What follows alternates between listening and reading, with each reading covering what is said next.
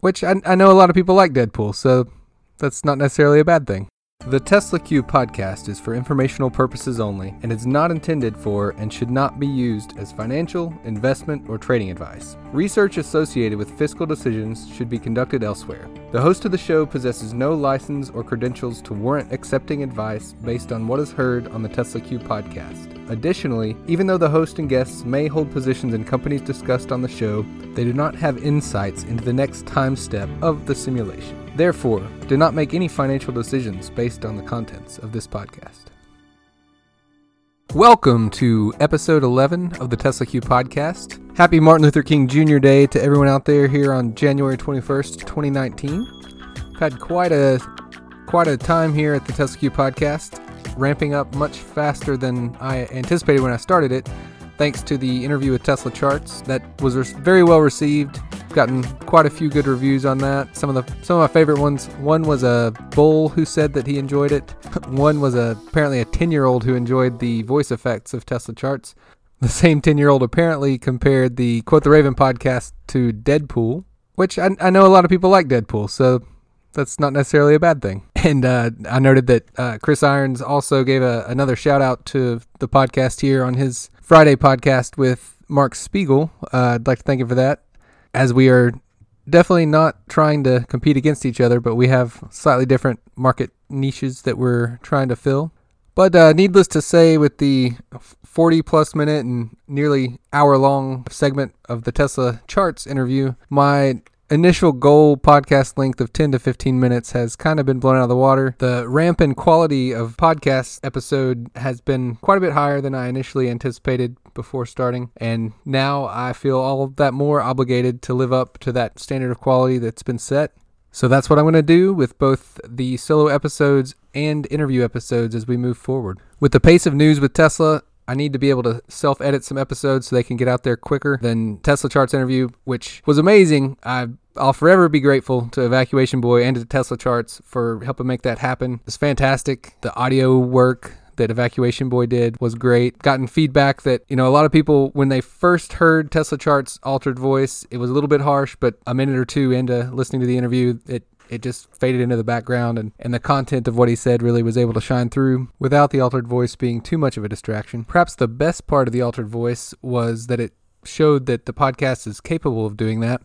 We plan to have future interviews with more members of Tesla Q. Primarily, I would prefer to not need to alter people's voices, but if someone wants to be a guest and would be a good guest and needs to have their voice altered, the capability does exist, as proven by the 2-part interview with Tesla Charts. I have already had a few people reach out to me about being a guest, and I have reached out to a few people as well.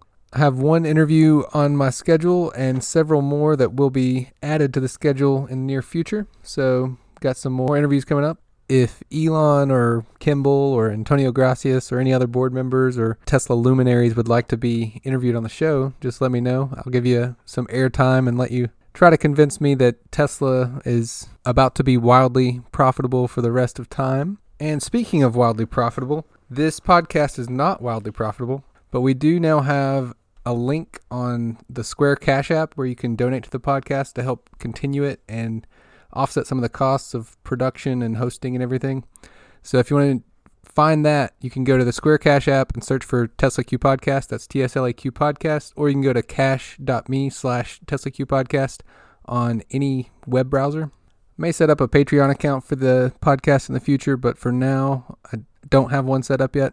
But a monetary contribution is probably the second best way to encourage this podcast to continue, along with the reviews on Twitter or I guess on iTunes as well. I haven't yet checked iTunes to see if there are any reviews, but apparently that's kind of a big deal for podcasts to have good reviews on iTunes. So drop one over there if you want to. And with that out of the way, and since it's still sort of the weekend, since it's a 3-day weekend for a lot of people, we should have a little bit of a weekend update. Not quite SNL weekend update style, as I am not exactly a comedian. But considering that we recorded the Tesla Charts interview on Thursday and I didn't have time to do a full-length podcast between then and now, there has been a lot of news in Tesla land, particularly the layoffs that were announced at about 3 a.m. on Friday. Over the weekend, there was a lady who talked about her husband losing his job. subsequently followed up with an article in the Mercury News.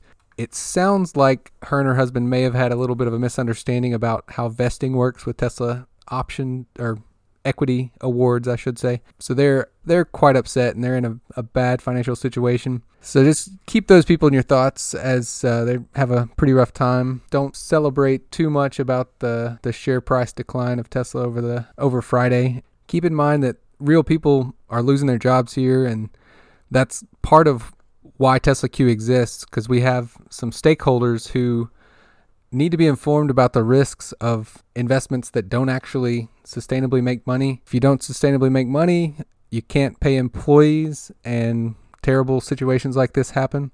I know a big part of what Tesla claims their purpose is environmental sustainability, but if they're not financially sustainable, they can't do anything to help the environment. So that's just something to keep in mind that I feel like gets overlooked a bit too often. So people who are at risk of losing their jobs or losing large amounts of capital if they have too large of a position in Tesla equity are just a few of the constituents that Tesla Q is really on the lookout for. That's some of the stakeholders who our actions in researching Tesla are trying to help out in some small way, or possibly a big way if you are able to avoid a large capital loss by exiting your position before it collapses. Not to say that it is absolutely definitely going to collapse, because I obviously don't know the future, and somebody could inject some liquidity into the company and cause them to survive, and maybe there's the chance that new management would come in addition to some injection of liquidity that actually knows how to produce cars in an efficient manner. So like I said, I don't know the future. I don't know the next step of the simulation. So don't take anything that I say as trading advice. But even more so, don't overlook the risks that Tesla is blaring with bright lights and loud noises. They are real, and you shouldn't ignore them. So just keep all those things in mind as you make investing decisions. To some extent, you should always gather as much information as you can, but you also have to beware of paralysis by analysis, where you try to gather too much information and never actually make a final decision. That can also be detrimental. But enough of that advice. Let's get back to the weekend update for Tesla. If I'm remembering correctly, I have not yet mentioned that Tesla decided to end their referral program.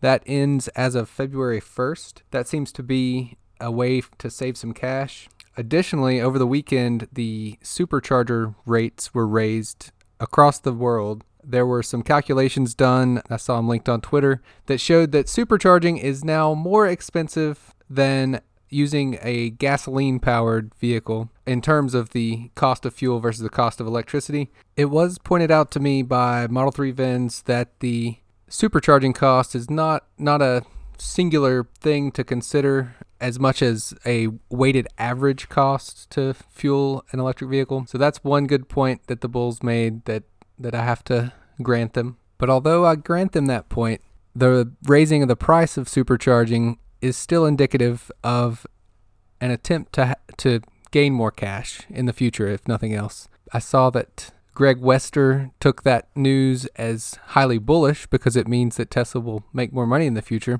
But the bear side, taking that item, the ending of the referral program, and the layoffs, and the reduced guidance from the layoff announcement, taking those four items in totality, the bears see quite a cash crunch on Tesla's hand. There's even speculation that those actions may all be coming from someone other than Elon Musk himself, possibly Alvarez and Marsal, A&M. They're the restructuring firm whose plane happened to be in the same location as Antonio Gracias's plane while Elon Musk was in China and or Europe. Another possibility would be that Larry Ellison has gotten some religion and started to force Tesla to make some decisions to better their cash position going forward. But regardless of what the cause is, the actions of the past week are pretty clear that Tesla needs to operate more efficiently at a minimum. So even the layoff news was taken as a positive by many Tesla bulls who think that Tesla is now going to be a whole lot more efficient because they have fewer workers that they don't need. So that is one prime example of news items that could be taken either bullishly or bearishly depending on your perspective. I know how I take the news items, and of course I know how some of the Tesla bulls take the news items. ultimately, I think we'll find out which side was more accurate in their perspective. One additional item from over the weekend is that Tesla Charts posted a long thread about his VIN research. The main summary of the thread is that using cross-checking of a few different data sources, there seems to be a consistent approximately 15,500 missing Model 3s as of the end of October of 2018, based on what has been registered versus what Tesla claimed to have produced and sold. And additionally, at the end of the thread, he includes the most recent update to the VIN registrations that shows a pretty marked uptick over just the last 2 weeks subsequent to when he started really hammering on the VIN question, which may indicate that the Explain the VINs hashtag may be having a real impact on how quickly VINs are being registered.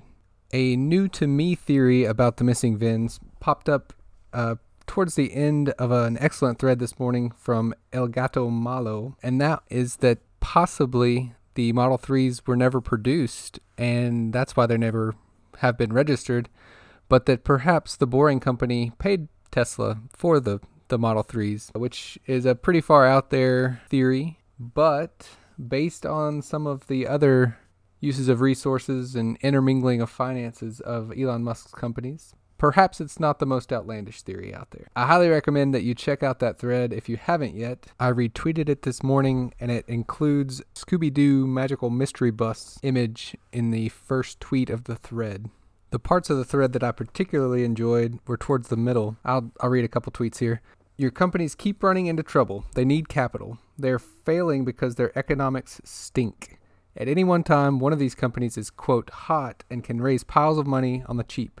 What would really help is if you could raise capital there and spend it elsewhere. So you cross-invest.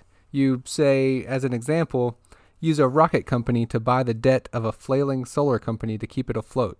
This ups your risk. So if, for example, this does not fix the solar company, you have to buy it outright with a car company by pretending it has a hot product coming. Of course, this puts a ton of pressure on the car company. It's saddled with this solar disaster. You've made big promises to raise more capital to float that. You realize you could not meet them. You need more cash to flow in. Ideally, you'd like to pretend it was high margin revenues. You need a new business, one that has some specific cash flow characteristics. It needs to get paid cash up front, have long project timelines, work in an industry with buyers that are not cost conscious, and use percentage of completion accounting to mask what's going on until the bitter end. What does that sound like? It sounds like the Boring Company. So I'll leave the rest of the thread for you to read. But those parts are pretty clearly talking about SpaceX purchasing SolarCity bonds, Tesla purchasing SolarCity, and a possible reason that the Boring Company might exist. That being its cash flow characteristics, project timelines, and the customers being targeted.